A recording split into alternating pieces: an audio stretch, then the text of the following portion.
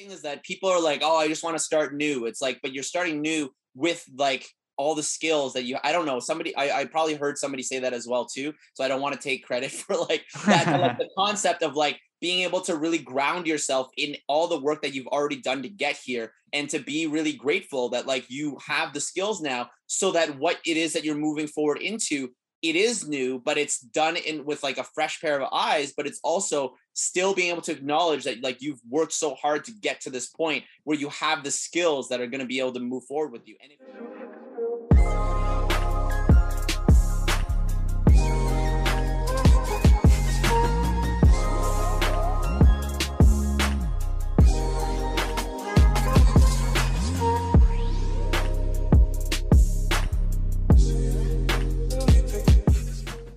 So I always ask every guest that comes on to like give one word to kind of describe something that's been on their mind a lot lately. Like if you had to do that, what would you say that word would be? Transitions.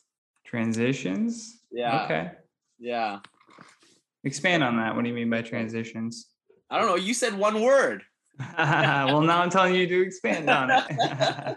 No, you're like, expand. I'm like, yeah, okay. So let's start with the one word and then we'll expand from there. No, I know. Well, I guess like the idea is just I started school in September again. So I'm going back to school for expressive art therapy.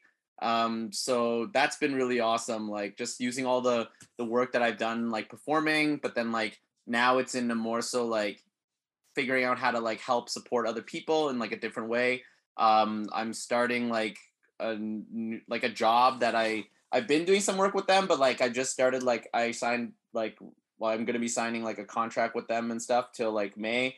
So it's just like a lot of transitions from like where I was at and then kind of going into where I'm wanting to be. So yeah, it's just been really good and also challenging, you know, like anytime that you're in situations where you're going from one space to the next, it's like, yeah, this is growth and it's good, but like, is it really, like, you know, like sometimes you're like, yeah, what am I leaving behind? But like, that's a big thing about situations like this. You end up having to leave certain things behind when you do move into the next phase, you know? So that's part of, that's been a big part of my life these days, of just figuring out what I want to bring forward with me and what I want to actually keep working on. So yeah. Nice. Yeah, transitions and like sort of embracing change has been a common theme too on the podcast. And I'm like, I think that was really the pandemic that kind of set it off. But what made you want to go into like schooling for this new like expressive art therapy? Yeah. Well, when I first started looking into so I've just been like, you since you've known me, I've been obsessed with therapy, right? Like, you know, like I'm always like talking about how my therapist is the best and like how much I love it and kind of stuff. And like, so I felt like from the conversations I was having with her, I felt like I was like really getting pretty, like I understood most of the stuff that we were talking about in full. And when she would give any of her input and things like that, I felt like I would love to be in that role, right? But I didn't want to go back to school for like psychotherapy because it's very specifically like talk therapy. And for me, like I started off in stand-up, which was quite a lot of like, you know, talking and like writing and things like that. And I was like, man, it's such a beautiful, expressive art in itself. And to be able to, in the future, hopefully be able to help people like hold space for them to it being therapeutic to like actually create art in the avenues that I already have. So one of the so I started looking into art therapy. And I realized that art therapy was much more like you're trying to like make metaphorical things from what you're creating in the art. So you make the art and then you're like, oh, I see a lot of red or like these shapes. What does that mean or whatever? Whereas, like, yeah, that's art therapy. Whereas is it more like a free flow then? Like when you're doing the art therapy, it's just like whatever comes to your mind, just start painting something. So that's the and that's what you read into? Yeah, so I'm not fully sure exactly with art therapy. What I understood of it was like you're trying to interpret everything when you were creating it. Whereas expressive art therapy was like more so about the process and the experience of it, your relational connection to the piece of art that you're creating. Or even when you're on stage, it's not about like the content of like oh, you talked about your family a lot. You're probably still worrying about your family. Yes, that probably is. But at the same time, it's like, what did it feel like being on stage and sharing your voice? You know, like that's more so expressive art therapy. So it's more relational, more about connecting. So for me, I felt also that expressive art therapy was like a niche thing, which was a little bit outside the box and a little bit strange. And I was like, that's much more me than like art therapy. Yeah. Art therapy is like much more like well, it's much more well known and like people know about it more and they connect to it more so. Whereas like what I'm doing, it's a little bit outside the box. It's very different. There's only a couple schools in Canada for it. Like, so it's just been a really cool experience. And so making that decision definitely came in the pandemic though. Like during the time that I've had to like reflect on my like by myself and like really just think about what I want in my life, like being able to sit with myself, I realized that like I've been trying to prove myself for so long and like to show people like whether it's in performance arts or like my family or like everybody else, like just trying so hard to like prove that I can do it, that I wasn't listening as much, you know, like when I was like maybe like 10 years ago or so, it was like I had such an open mind to like life and like experiences and learning. And like the last couple of years, I just kept stepping forward as an expert, you know, like in my, you know, when I'm hosting weddings or like when I'm like working with kids or like all these things that people pay me money for, I had to be an expert at them. Right. And I felt that it was really draining for me and it wasn't where I wanted to be. So in the pandemic, I really wanted to open myself up more. So I like took like a kids writing class with like BIPOC TV and film Nice. between May and March. So that was really cool. And then that really actually made me think like, oh, am I open to doing school? Because that was 2 days a week. And then this course was, so basically I was like, I'm going to apply for this class. I'm going to get in. Like, I didn't know if I was going to get in, but I was like, in my mind, I was like, okay, I'm going to get in. And once I get in, I'm going to see if I'm down for more schooling, if it's something that I enjoy. And I really enjoyed it. You know, like I could tell that I didn't want to go into kids like writing, like TV writing specifically. But it showed me that I was super down for school. And like, since I started school in September, I've just loved it. Like I missed class last week because I had like a big event and like, I just ended up like being like, oh man, I really missed class. Right. And it's like, I've never felt like that. That's like I not was just gonna like, say that's almost like they should almost tell like I don't know high school kids that they need to perhaps like wait until they're like mid 20s before they even think about what they want to go to school for, because like you want to be excited for what you're going to oh, school yeah. for. Otherwise you're just gonna like skip class and really take for granted maybe a loan that you got to pay for your Oh, man, tuition. yeah. It's just Yeah. it's foolish almost to give 18-year-olds that much power. That's the thing though, is that like our, oh man, are we gonna get into it? Like our system is not created to like empower people and to like help people feel as if they can autonomously create the path in their life. That's not what the system has been built upon. Like It's not for that. Yeah. yeah, it's not at all for that. It's like, how do we make it so that families as a whole end up putting their children through like school, and they don't want them to go when they're at their best because they want them to go into multiple courses. They want them to be like part of the system right away. It's like, if a kid doesn't know what to do, oh, just put him in school and then he'll figure it I'll out. learn something. Yeah, That's what yeah, it is, yeah, right? You'll yeah. learn something and like grow or whatever. But it's like, yeah, for 20K a year, like you're just, you know, and it's I remember just my buddy telling me about that, about university, about how the one university he was going to, he's like, if you took a program and you were doing poorly in the program, they didn't kick you out. They would just say, oh, why don't you transfer to like this program instead? Like it might be better yeah, for you. So then you're just giving money again, but over here, it's yeah, like you don't get that money refunded. It's like they just shift you over to a new yeah. thing. It's Which like, is like, if you think about it as a business plan, that's pretty like, that's retention. You're and mhm. then they also will be needing to finish the courses and They'll the be curriculum. buying books, they'll be buying food, Yeah, they'll be living exactly. there. Like it's Yeah, college is a money making like dude, it's machine right now. absolutely, and it's really hard to not feel like I'm part of that system because like obviously like my teachers are super like sweet and they're all like, you know, art therapists or expressive art therapists and like things like that, but like it still is like a school system, right? Yeah, And, yeah, like yeah. it's like, it's what's interesting is like it feels like it's somewhere in the middle, right? Because it's like it's similar to like post-secondary education. Yes, it is post-secondary education, but what it is that like it's not like they're trying to take advantage of all the little, like they're not being like, oh, your books are going to cost you like like $1,000 or something. It was like I remember my early college books were like $300-$400. I was like, what? Crazy. It was crazy. And then the resale value was like $60. You're like, yeah. And they had like a store. To buy back the books. And then they'll sell the used books for like $20 less than. It was just crazy, right? It's like this system, right? So like I can see that there's certain elements inside of my school that are like the books and everything. They gave us like packages that are like PDFs or whatever, and for most of the readings, and then they got us to buy like 3 books, and it was like $150 total or something for the whole year. So I was like, they're not trying to force us into this, like, and if people don't buy the books, I honestly don't think that they would even care, like if you don't do the readings.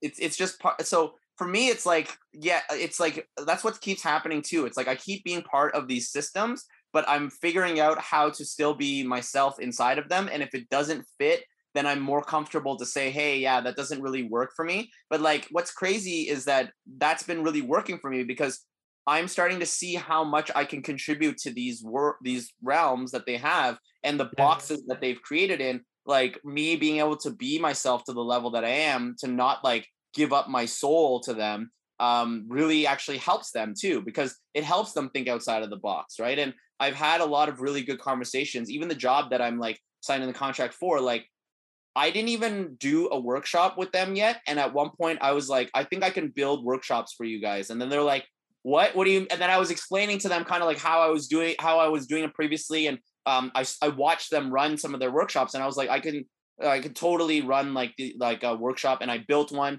and I brought somebody in, I met somebody and I brought her in without them even meeting her. And we ran a workshop, and then the place booked us again, like for 2 more workshops without, you know what I mean? Like it was just, we've never done anything like that before, but it was because I was so certain of like what it is that I can contribute. And the guy was just like, what the hell? Like, let's like, I was like, this is us trying it out, and it worked. Right. So that's the thing, is it's about, it's a hard fear to get over, though, is like a lot of people don't want to interject a better way perhaps to do something, or they want to sit back.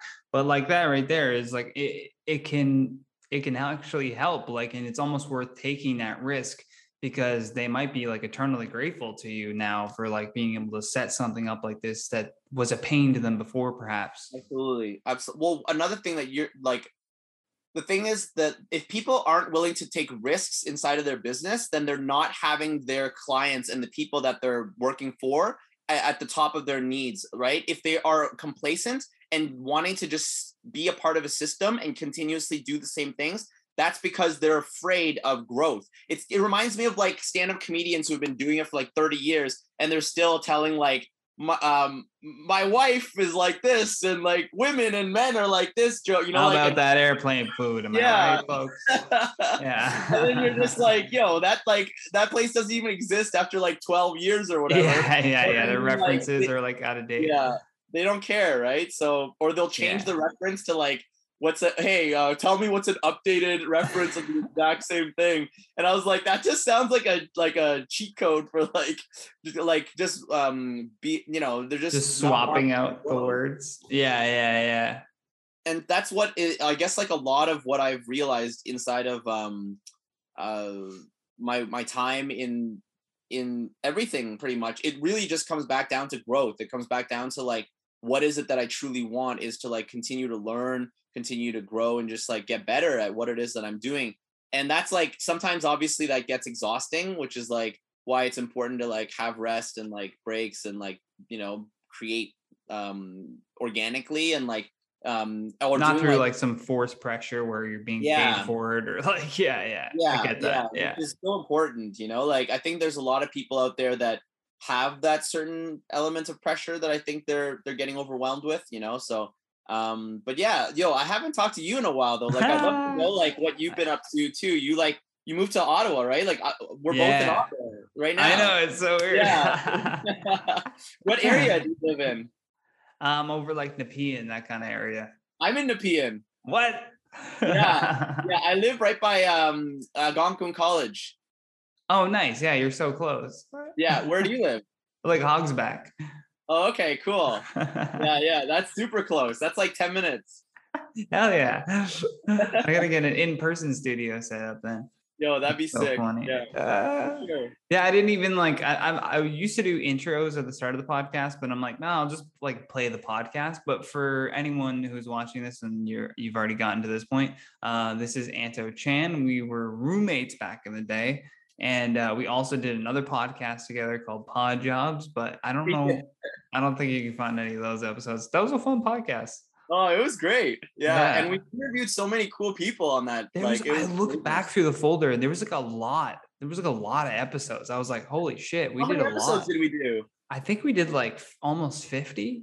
Wow. Yeah, I was like, damn. And they were like long. Some of them were long too. Like some of them just like kept it going, like whatever. Yeah, that was the weed for sure. Dude, that was the funniest one. Just meeting Lars for the first time, second time, and doing a podcast, and we just get fried. And all we did was talk about croissants and cucumber water for like 2 hours. Oh yeah, that was at his place, right? That was funny. Yeah, wow, that was like, I really enjoyed that. And you took them off, like offline? No, I think because I had them on Libsyn or whatever that site is.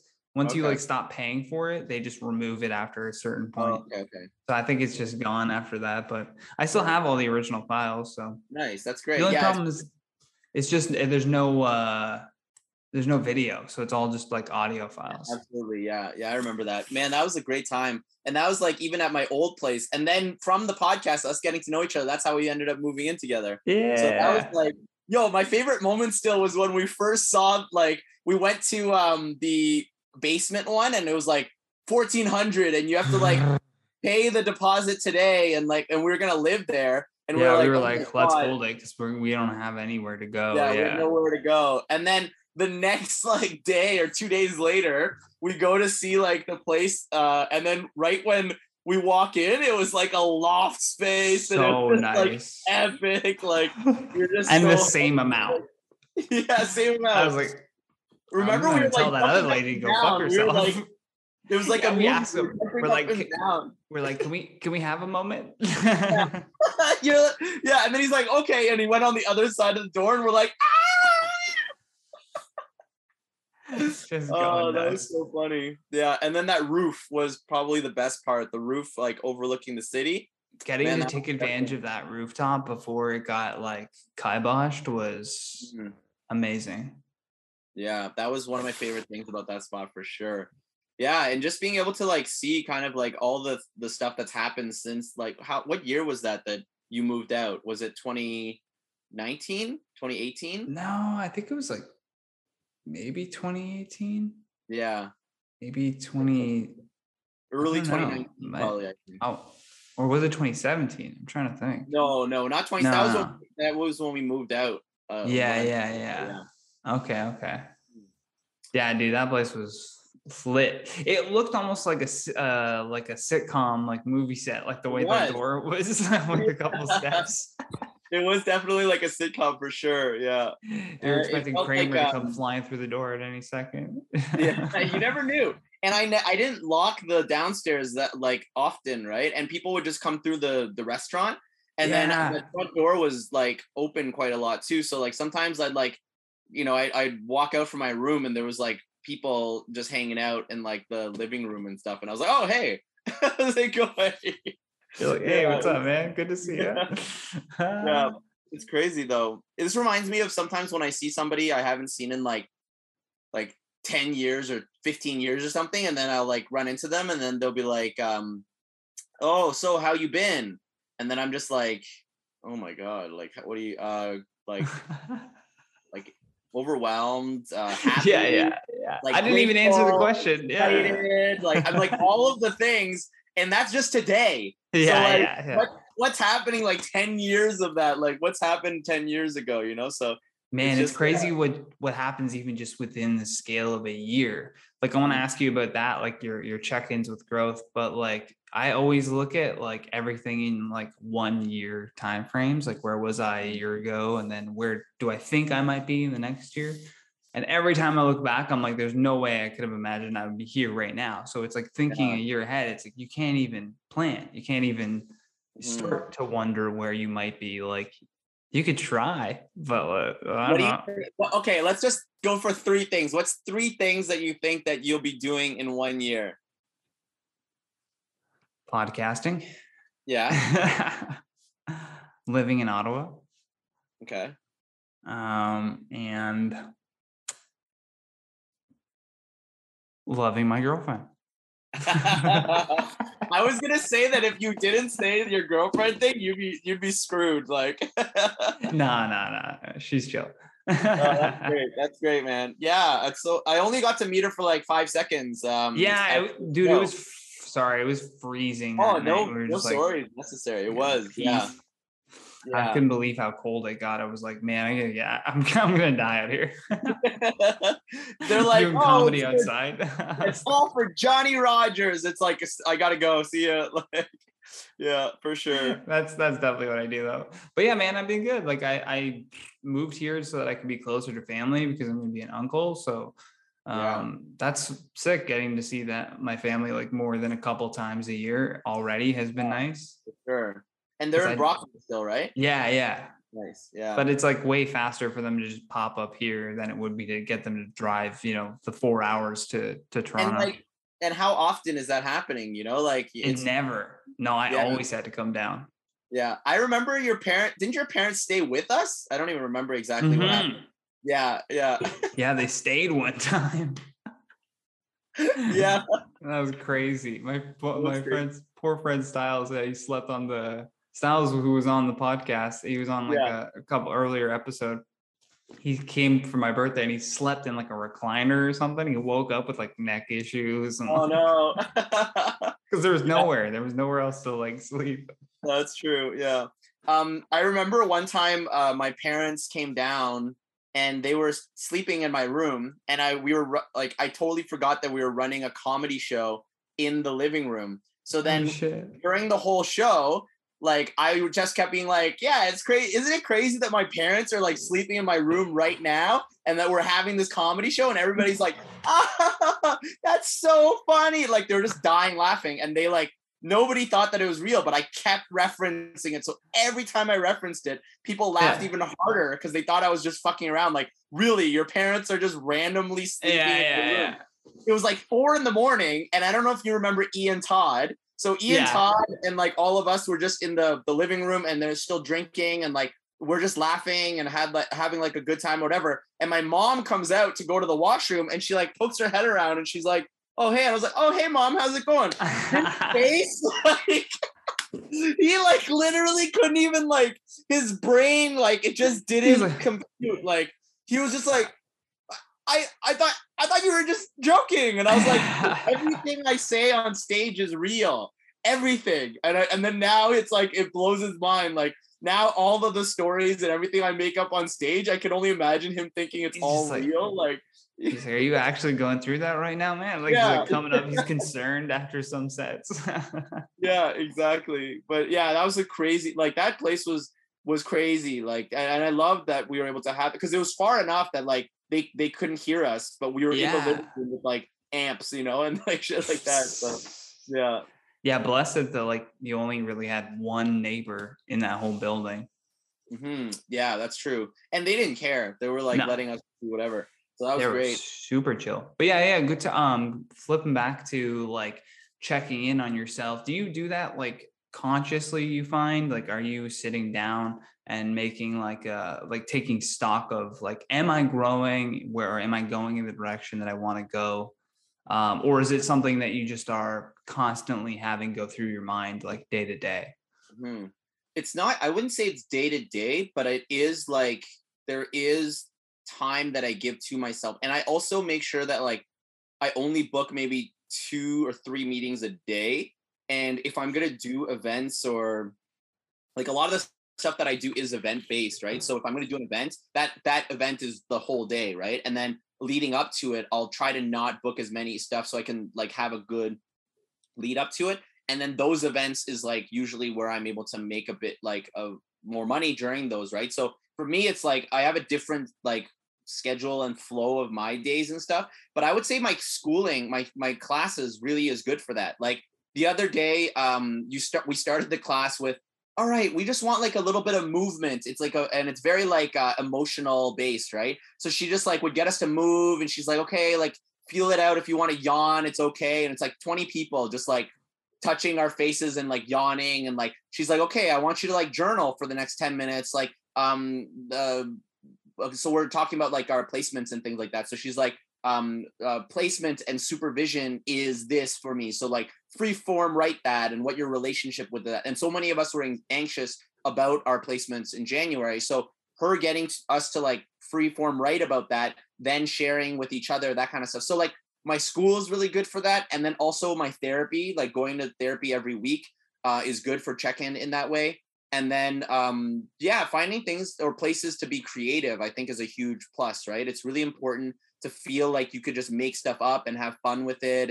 And definitely the taking time for myself, like not overpacking my schedule and like having so many hours, like that has been really fruitful for me, like to be able to just see where I'm at. And if I'm overwhelmed, then one thing that I started doing was I've been able to start rescheduling stuff. So like people could call it canceling, but it's like rescheduling meetings. like with you, that happened. Yeah, like I was just like, out of it schedule. was so chaotic last week, right? Because it was I think we were supposed to do it on the Wednesday or something like that. And then it was like I had so I was working with the Art Gallery of Mississauga. On Tuesday, we had this like huge event. It was literally from like I had to start at like 8:00 there. So I woke up at like 6:30, drove an hour to get out to Art Gallery Mississauga.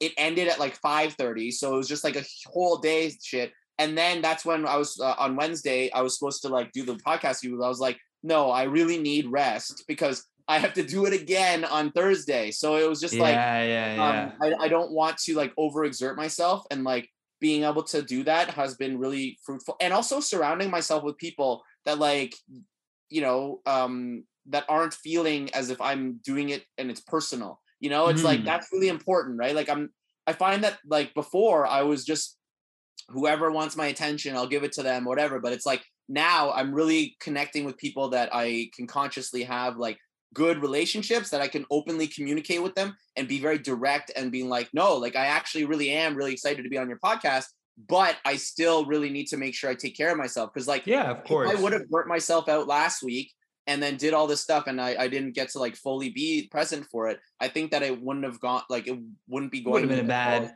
podcast. Yeah, you know what I mean? You wouldn't have been in a right frame of mind. You would have been thinking about a million other things. Yeah, no, I totally get that. Yeah. That is important though, to surround yourself with the right people that will like understand that, because I think a lot of people confuse growth with like doing a lot of things. Oh, so somebody might think like, oh, I need to jam pack my schedule with all this stuff in order to be growing in whatever I'm doing. But then that can end up like burning you out and then doing the opposite of growth, which is like distracting you from, taking that rest time where you can actually like process what you've learned and what you're doing and where you want to go, really. Absolutely. Well, this reminds me of when I used to grind stand up so much. So I was doing like like 2 to 3 shows a night. I wouldn't take any time off. I was just going and doing open mics all the time. And then compared to that to now, when I have recovery time, when I have time to write, when I have like events that I'm looking forward to, when I'm producing shows that I actually get really excited about, that like are very, nurturing for me, like all of those things have made me a better artist than I could have ever been by just grinding every single day. But at the same time, I also set a base of like what I was creating at that time too, as a performer, as an artist, and know that how much I can push myself until I like, it was just finding that balance inside of that. So I'm not saying there's anything wrong with the idea of grinding, but it's like for myself now, just where I'm at, it just doesn't feel like and also like, that's another reason it's interesting because I've had conversations recently where people are like, you've been doing comedy for so long, and like, what has it really brought you, right? Like, and that's something that I think about all the time. I've been doing stand-up comedy 14 years, and it's like,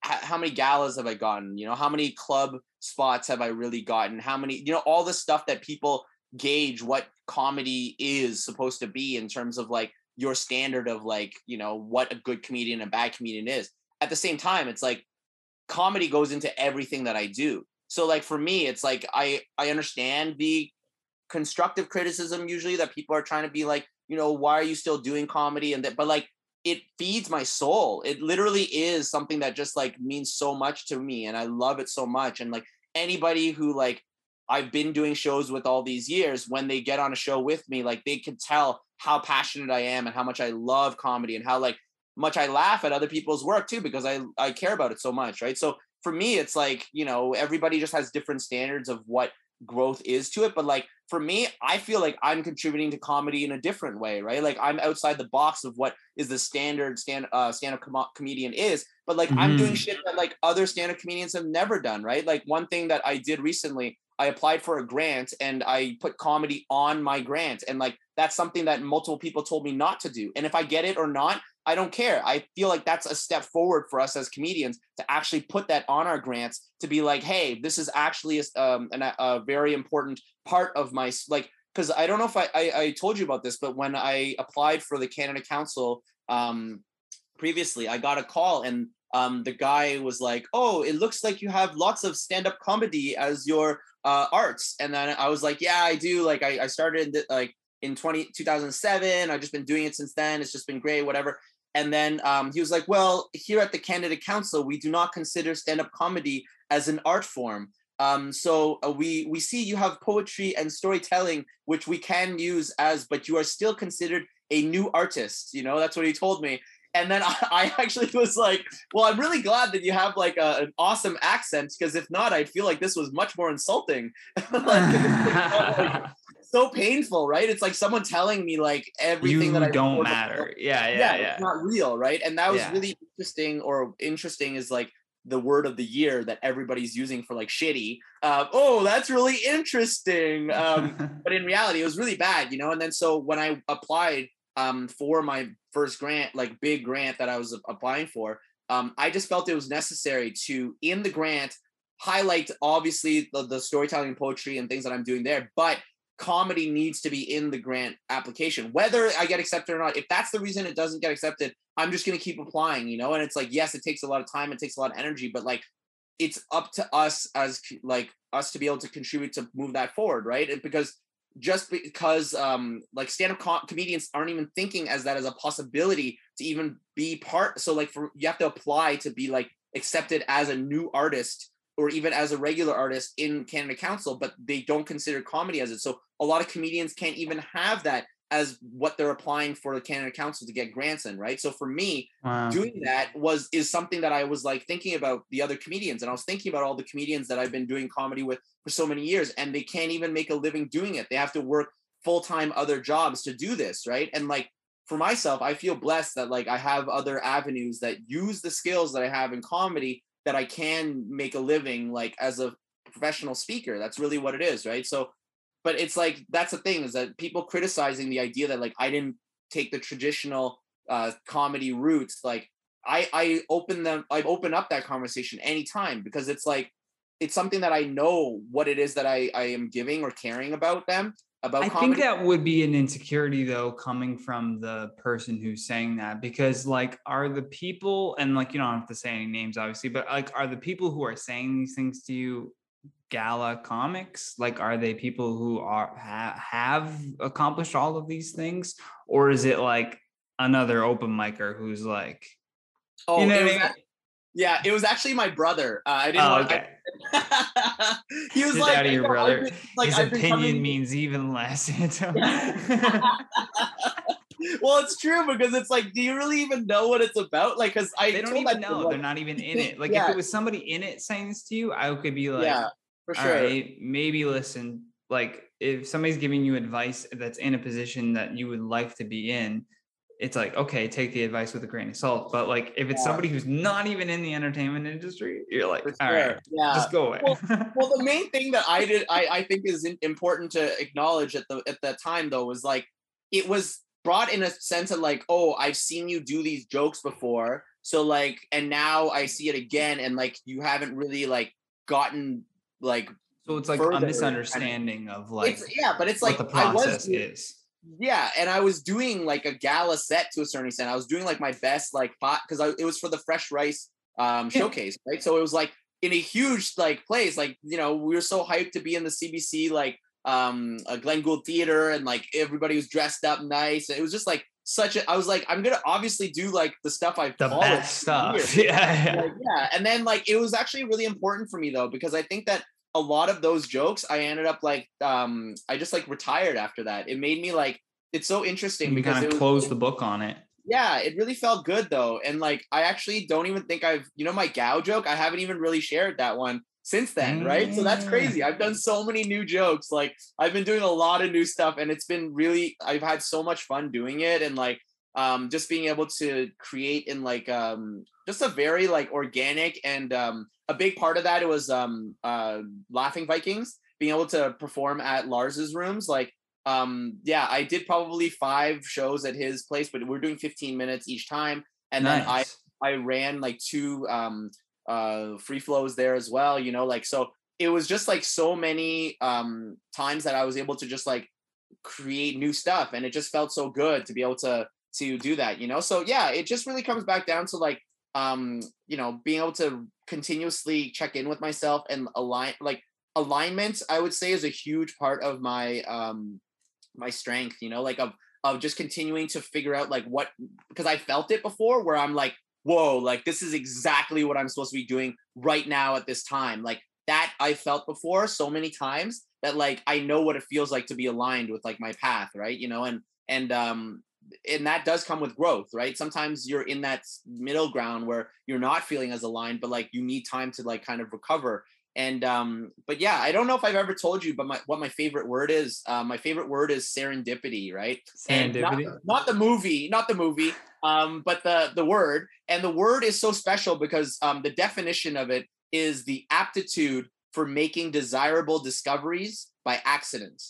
And what it is that like somebody being able to be skillful and strong enough to be able to notice these amazing gifts, these things that are presented to them, to be able to now step forward into that. And that's what I really connect with in my alignment. I work so hard on myself, and to be able to notice these things that present themselves. And like when you see it and it happens, bam, you just got to jump in and like, be able to grab that. And that's a thing that people always like. I remember there were so many comedians that I saw that just all they cared about was getting a gala or getting a weekend spot, and they weren't ready for it. I was one of the comedians.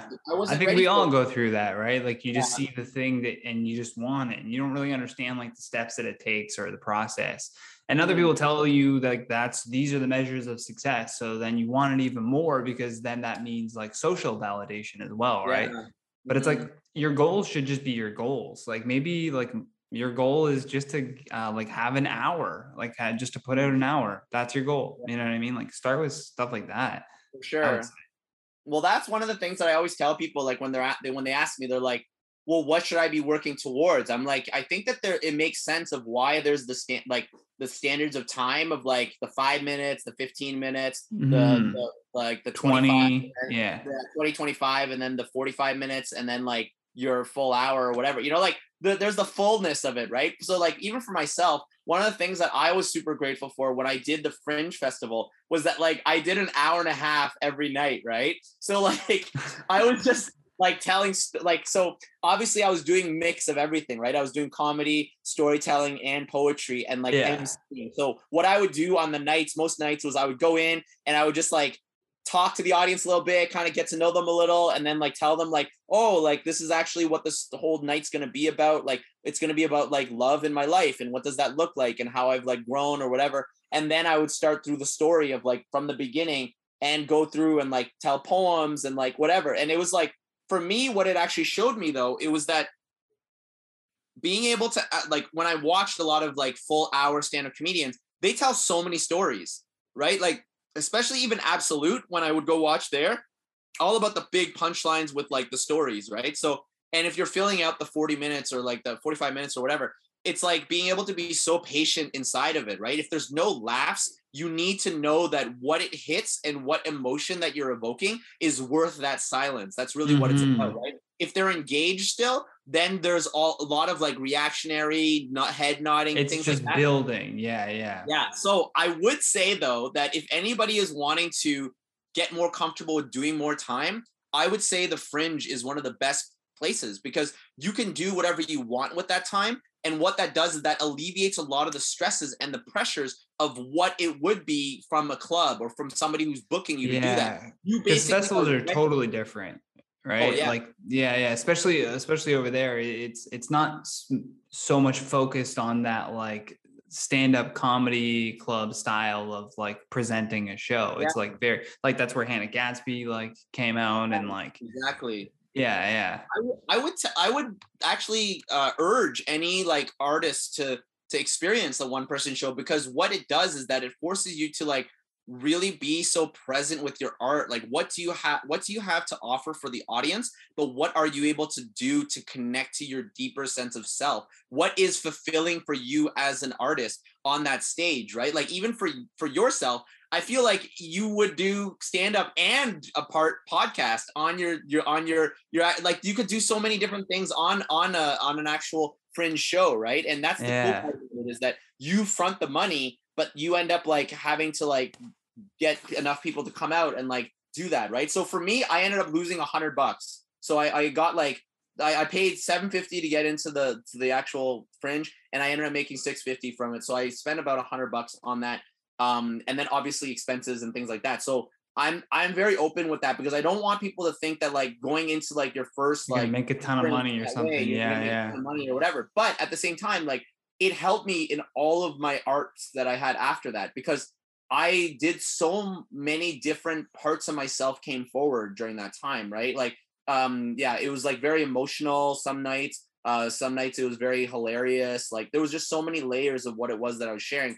And what it really came down to was like just me being so present with the work that I've done, right? I've shared so many stories, I've shared so many poems, I've told so many jokes, and it was just me being present inside of delivering all the things that I've worked towards, right? So for anybody who's been doing like a lot of arts for many years, it's like it's great to have that goal to get to and then be able to present yourself. And it also forces you to really put yourself like on the poster. It's about you like sharing that shit. Like that's a lot of it, like energy into like believing in yourself. Right. But the thing is, when I created that, I realized that the only thing that I cared about was to go in with the mindset of like, I need to improve. I need to be able to do more time. Mm-hmm. And one of the things that I was told multiple times in 2016 when I did Toronto Fringe and I was doing I don't know if I ever told you this, but I did the Shed Talks. So I was literally I remember. Yeah, I was in a shed and it was like Talks. And it was like 5 people to 11 people were in there with me at a time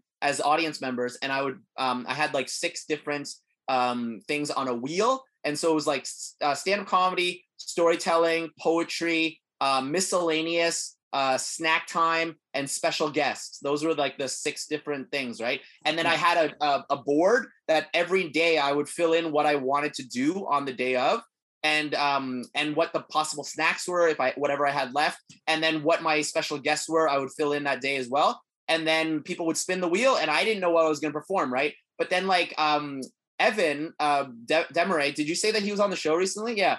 No, Evan, like 11. Oh, 11. Oh, okay, cool. Yeah.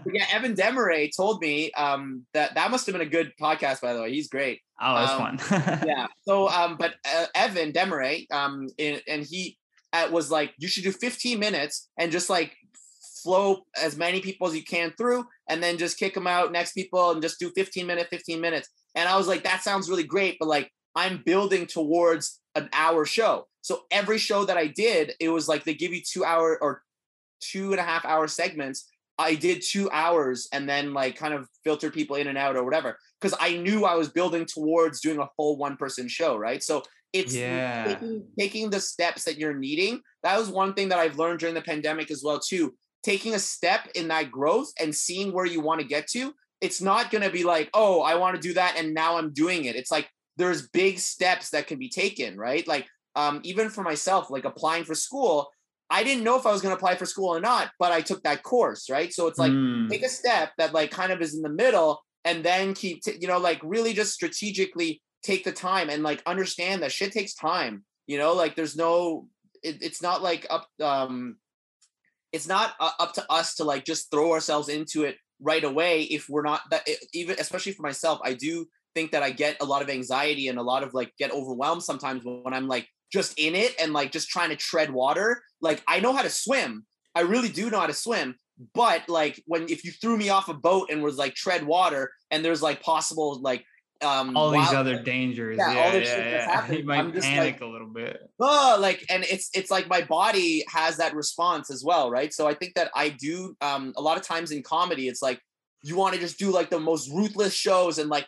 then it'll build you up and that, but like that's not how I learn the most. I needed my hand held. I needed to be nurtured slowly. I needed somebody to give me reassurance and build me up that way. And like, you know, and a lot of times that was myself. But like now I'm surrounding myself with people who I can have conversations with, challenges with, whatever, right? So I do think that that's important for me, is to like be able to acknowledge why I that's one of the reasons why the show that I run, Free Flow, is the way that it's set up that it is, right? There's an open mic portion, then there's a booked portion, then there's a headlining spot portion, right? And so like so it's up to it's you start off on the open mic a lot of times, then we'll get you to do like a general featured spot or whatever, which is like, you know, 8 to 10 minutes, and then we'll get you to headline at some point, you know? So it's like taking this, and I'm not saying everybody has to do that if I've already had you on shows or whatever. It's sure, not, but like, someone who's brand new, like imagine that. We've had people who are brand new that started open mic first time, and then they were headlining another show in like a year or so, right? So it's like, we want people to feel as if like,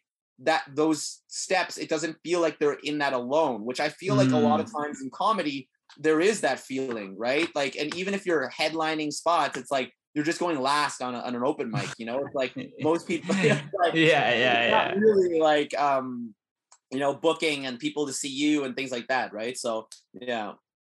Mm-hmm. Yeah, then no, I totally agree with like having that mindset about growth. Is like, we can be excited about like a passion or obsessed about it, but like you have to be patient with the growth, which I think a lot of people are impatient with that portion of it. But that's just like a general commentary on society, you know, at large. Like most people they want that like quick gratification. They want that like, that's gonna be harmful to them in the long term, rather than the stuff that sucks now so that it's good in a long time. Well, what's interesting is that that's what I'm like, and we're about to get into some like mindset talk, but like the idea of like, a lot of times people might think that it sucks now, but like if you have the mindset and you've had the results previously of being able to be successful with the steps of that, then those steps don't feel as painful, right? Like me taking that course in January didn't feel painful because I was like, oh, I'm still enjoying this. I'm still learning a lot. I'm still making good connections and connecting in this way. Like it still is a great step. You know, it's not like the steps that you're taking is like you're, you know, just feeling terrible, wasting time or whatever. Or like, you're being forced to like hurt people or things like that. It's interesting that we like those narratives almost run automatically though at like a low frequency in your brain, like whenever something like that happens, and you almost have to just, like you said, just change your mindset about it. Like I'm always like, just tell yourself that it's better than it is, because it doesn't make a difference anyways. Like if you tell yourself it's bad, then you're just going to feel bad. But if you tell yourself that it's good and you're going to be learning from this, then you're going to perceive it as good and you're going to feel good too.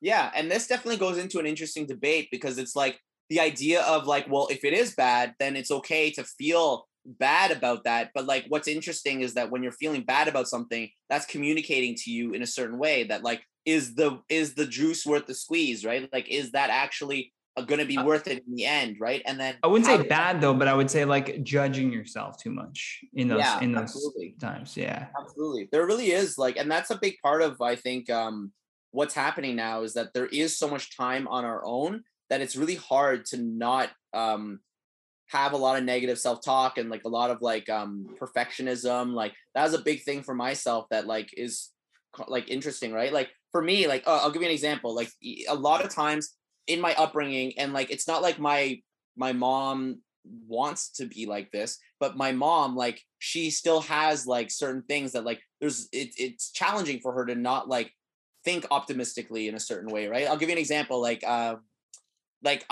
was telling her about this job that I was getting and how much I was going to get paid during it, and I was hyped about it because in my field, especially in the arts and things like that, you don't get paid this amount that I'm getting that I've gotten offered, right? And then I was really hyped about it, and I tell my mom that, and my mom was like, "Oh, but like your sister is like making more than that, like and she's like in co-op, you know," and like. And I was just like, well, like she's in computers. It's very different, you know, like, and it's just like a very different, like, it's not about like the comparison from in my mindset. And it's not about like, for me, it was like a goal that I had in mind. Like it's a number that I put forward because I believe in myself. And it was way more than what was initially happening. And like, they still wanted to hire me for that amount. So like, for me, I was just like really, and the thing is, it's like, I honestly can't even blame my mom, you know. It's just like the way in which that it's where she comes from.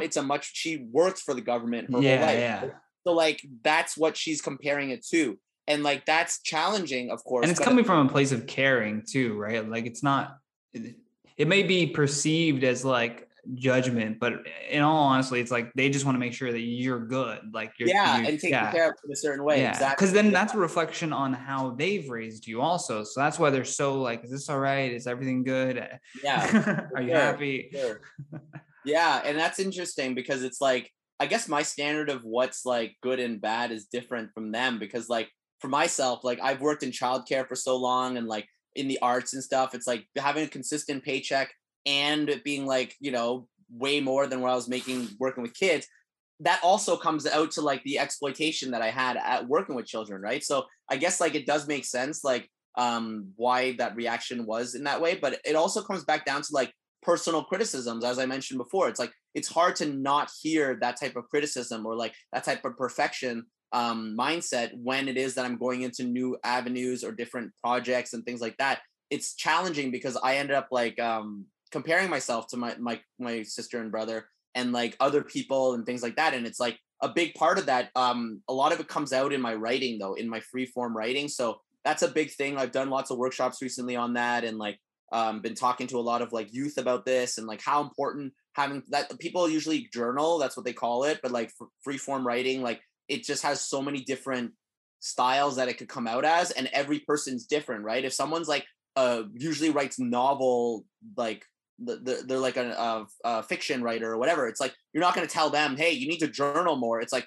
you just need to freeform write whatever comes out, whatever style that you want to. Like if someone's a comedian, write comedy, like whatever. But like you need to be or even if you writing's not even for you, like record yourself telling it, or like figure out a way. One Get of the things thoughts out of your head, really. Yeah, well, what it is that it's acknowledging where you're at the exact time of where it is that you're having that, and what might be evoking emotion inside of you, and being able to see it. And it actually goes back to what expressive art therapy is that like okay, this is a random situation example, but during our visual art weekend, my teacher or my professor got me to put like a painting or like a piece of paper on the wall, canvas style, on the wall. And she's like, okay, I want you to sit in front of this like piece of paper, and I want you to put your hand on this piece of paper, and I want you to acknowledge that it's not you. It is its own entity, and that you are going to be like creating upon it. And then so I was like, okay. So then she got us to close our eyes and then pick up our paintbrushes and close our eyes, no paint on it. And she's like, okay, I want you to now like put the paint brushes on the paper and feel what that's like and what the strokes are like, and like feel that like it's like separated from you. And she kept like emphasizing the idea that it's not you, right? Mm-hmm. And then she's like, okay, I want you to dip the paintbrushes into the paint, and I want you to close your eyes again. And like you could feel like half of the class, because they're all like painters and stuff, they're like buttholes clenching. They're all like, ah, like it was like so intense. Close my eyes. Yeah. Like, I want you to close your eyes now, and I want you to just envision different shapes and paint and just start painting on. And so we started doing that. And then she's like, okay, I want you to put your paintbrushes down. I want you to look at the piece, and got us to acknowledge it's like, and how that like this painting, it's like a child to us, right? Because it's not us. It's like our child. It's not us, but it comes from us. So it might feel like it's representing us, but it's its own entity, and it's going to be looked at and judged on its own way. And that's kind of what I feel when I'm journaling now, or when I'm freeform writing now, or when I'm even creating jokes to a certain extent. Like, that's what's interesting about jokes. It's like now I'm starting to create them where it's like they're their own existence. And the more that I'm like trying to make it me, the more rigid it feels, the more harsh it feels, right? So that acknowledgement that it's has its own autonomy in that way, it's more relational and it's not representative of me only, right? So then it makes it that I can take more risks. I can take more risks and try more things, because if it's not me, then I'm able to just like be able to just create. It loses freely. That filter. Yeah. No, yeah, I totally get what you mean.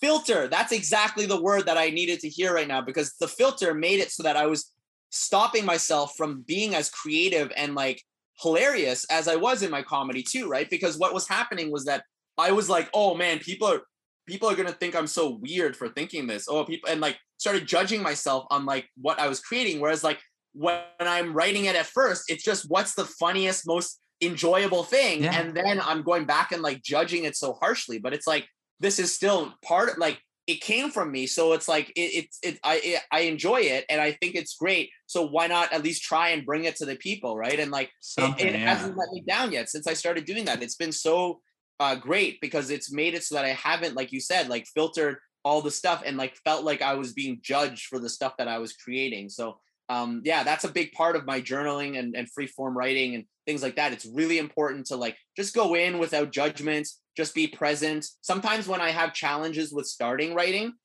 because sometimes when I'm feeling too much, I can't access my heart fully in that way, right? Or like my emotions fully in that way. What happens is that I just start more surface. I'll just be like, I'm sitting by my typewriter, and as I write this, there's ink that's hitting the page. The light in my living room is still left on. Maybe state things that you did during your day. And then it starts getting deeper and deeper and deeper and deeper, right? So it's just being so like just present with it, and just being like okay with no matter what happens. It's okay that it takes time and step. And that actually, I guess from our conversation here, that's kind of what's happened in like my actual life as well too, right? You don't have to immediately force yourself to the heart of what's bringing you down or hurting you. It's the importance of transitions. Yes, exactly. We come full circle. Yeah, that's true. So you would then, like, because we're coming up to an hour now, so let's move it right back to transitions where we started. Like, I guess the mindset of transitions would be to like be hopeful of what you're transitioning into and be excited about what you're transitioning into, and understand that uncertainty of change is a good thing, and that like it hardens you a bit and it prepares you kind of or over prepares you sometimes for what's next. Yeah. And also a big part of it is like acknowledgement. So like acknowledging how much work I've already done, how far I've already come, how many times. Don't lose that. Yeah, you don't, like, that's the thing, is that people are like, oh, I just want to start new. It's like, but you're starting new with like all the skills that I don't know, I probably heard somebody say that as well too. So I don't want to take credit for like that, but like the concept of like being able to really ground yourself in all the work that you've already done to get here, and to be really grateful that like you have the skills now, so that what it is that you're moving forward into, it is new, but it's done with like a fresh pair of eyes, but it's also still being able to acknowledge that like you've worked so hard to get to this point where you have the skills that are going to be able to move forward with you. And if you don't have those skills, what is it that you do? Like, even for myself in school, it's like, I've been in school previously. What is it that I did previously that I didn't do that was really good? So like one thing was I didn't do the readings previously. I would just cheat off everybody else and then like get them to tell me what they were, and then we would study together, and then I would they would always make like fake tests in my class. There was like, so then we would practice on the tests, and then the tests were almost like exactly identical to the actual, like, the people who were in my class back then, like when I was in early childhood education, were like so sweet and helpful for me. But like this group now, being an adult, and the way that I'm looking at it is like, I really do enjoy psychology. I really enjoy the readings and things like that. So I push myself now to be like, okay, I'm going to do the readings because I didn't previously. Right. So you're yearning for learning this time. Yeah. So, and then I'll be earning from my yearning for learning. Right. So But it's really great because it comes from both ends. It's like that groundingness to be strong and like be secure and like bring forward, like really like it comes back down to like feeling like as if you have your roots down of your tree kind of thing, right? But like then also the new stuff is more so like the actual branches coming out and the leaves as they're changing in that way. It's like that's the transitionary, right? And that's what's interesting is us talking right now. Like today was the first day it was snowing in Ottawa, you know, and we're talking about transitions and we're talking about steps and things like that, right? So I really think that like it makes sense to be able to touch upon both, like how we're keeping our roots and grounding, but also that openness and that hope that you spoke about before. But like for me, that's one thing that I realized, that I hoped so much before, but I didn't pair it with that the actual skill and the groundingness that I have. It was more so like, oh, I really hope that it all works out. But that it came a lot more. It came at the expense of effort too, right? Yeah, it came in place of effort instead of being an addition to that, right? Yeah, exactly. So there needs to be like so many hope layers. Is not a replacement for effort, folks. Absolutely not. Absolutely not. But it does help with mindset. Like hope is a good for sure. Yeah. Do you have anything you want to promote, man? I've got your Instagram up here. If anyone wants to give Anto a follow, it's Anto Pun Fu on Instagram. That's Pun me. Fu Master on Twitter. That's me. And then I just like also in the that's a beautiful bio pic. But yeah, those are thank you so much for sharing those.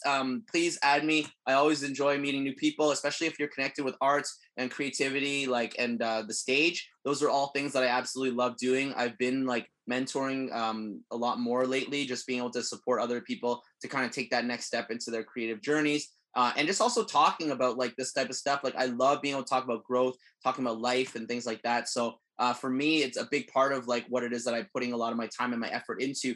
It's so reflective, right? When I'm meeting youth that are like just starting to do like stage stuff, their excitement to get their first time on stage reminds me of how much like I need to be in that mindset too when I do go on stage, right? So that's been really experiencing it like it's that first and last time almost every single time.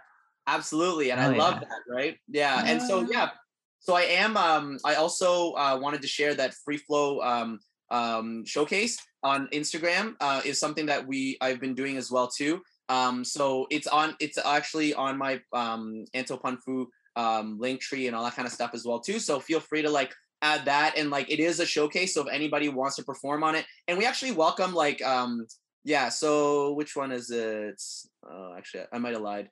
It's not on there. So yeah, it's even on Instagram. Free Flow Showcase. Yeah. Free Flow Showcase. The fourth one there. Yeah. That one. Yeah, exactly. So it's actually for all artists. So any artists that want to come on too, we have musicians, comedians, poets, rappers, like, but we also have visual artists that have come on and shared their art and things like that. Yeah, that's me on stage there. So yeah, we've been doing that for about 2 years. We started at right before the pandemic started. January we did, February we did my chapbook release, and then we did a February show, and then bam, pandemic, and then we went online like right away, and then we did over 25 shows online, and then this fall we did two. We ended up doing 2 live events at Laughing Vikings. So Free Flow is a really important space for me. We are going to be having a community conversation in December at some point, just to kind of plan for next year. What are people looking to do? But like community and bringing people together. If you're just starting art or you're just getting creative and things like that, feel free to be in touch with Free Flow page, and then we'll let you know about different events and activities that we're going to be doing. Yeah, and it can be online stuff too, right? Like you don't have to live near you guys. So just reach out to Anto. I always tell people reach out to the guests if they enjoy the episode. Please do that. Tell them how much you liked it. Yeah, but Anto, thank you so much for joining me on episode number 10. We're talking about transitions. If you enjoyed the episode, don't forget to leave a comment down below. But until next time, stay classy, YouTube. Bye. You've been listening to The Johnny Rogers Show. New episodes air every Tuesday and Thursday at 10 p.m. Eastern Standard Time.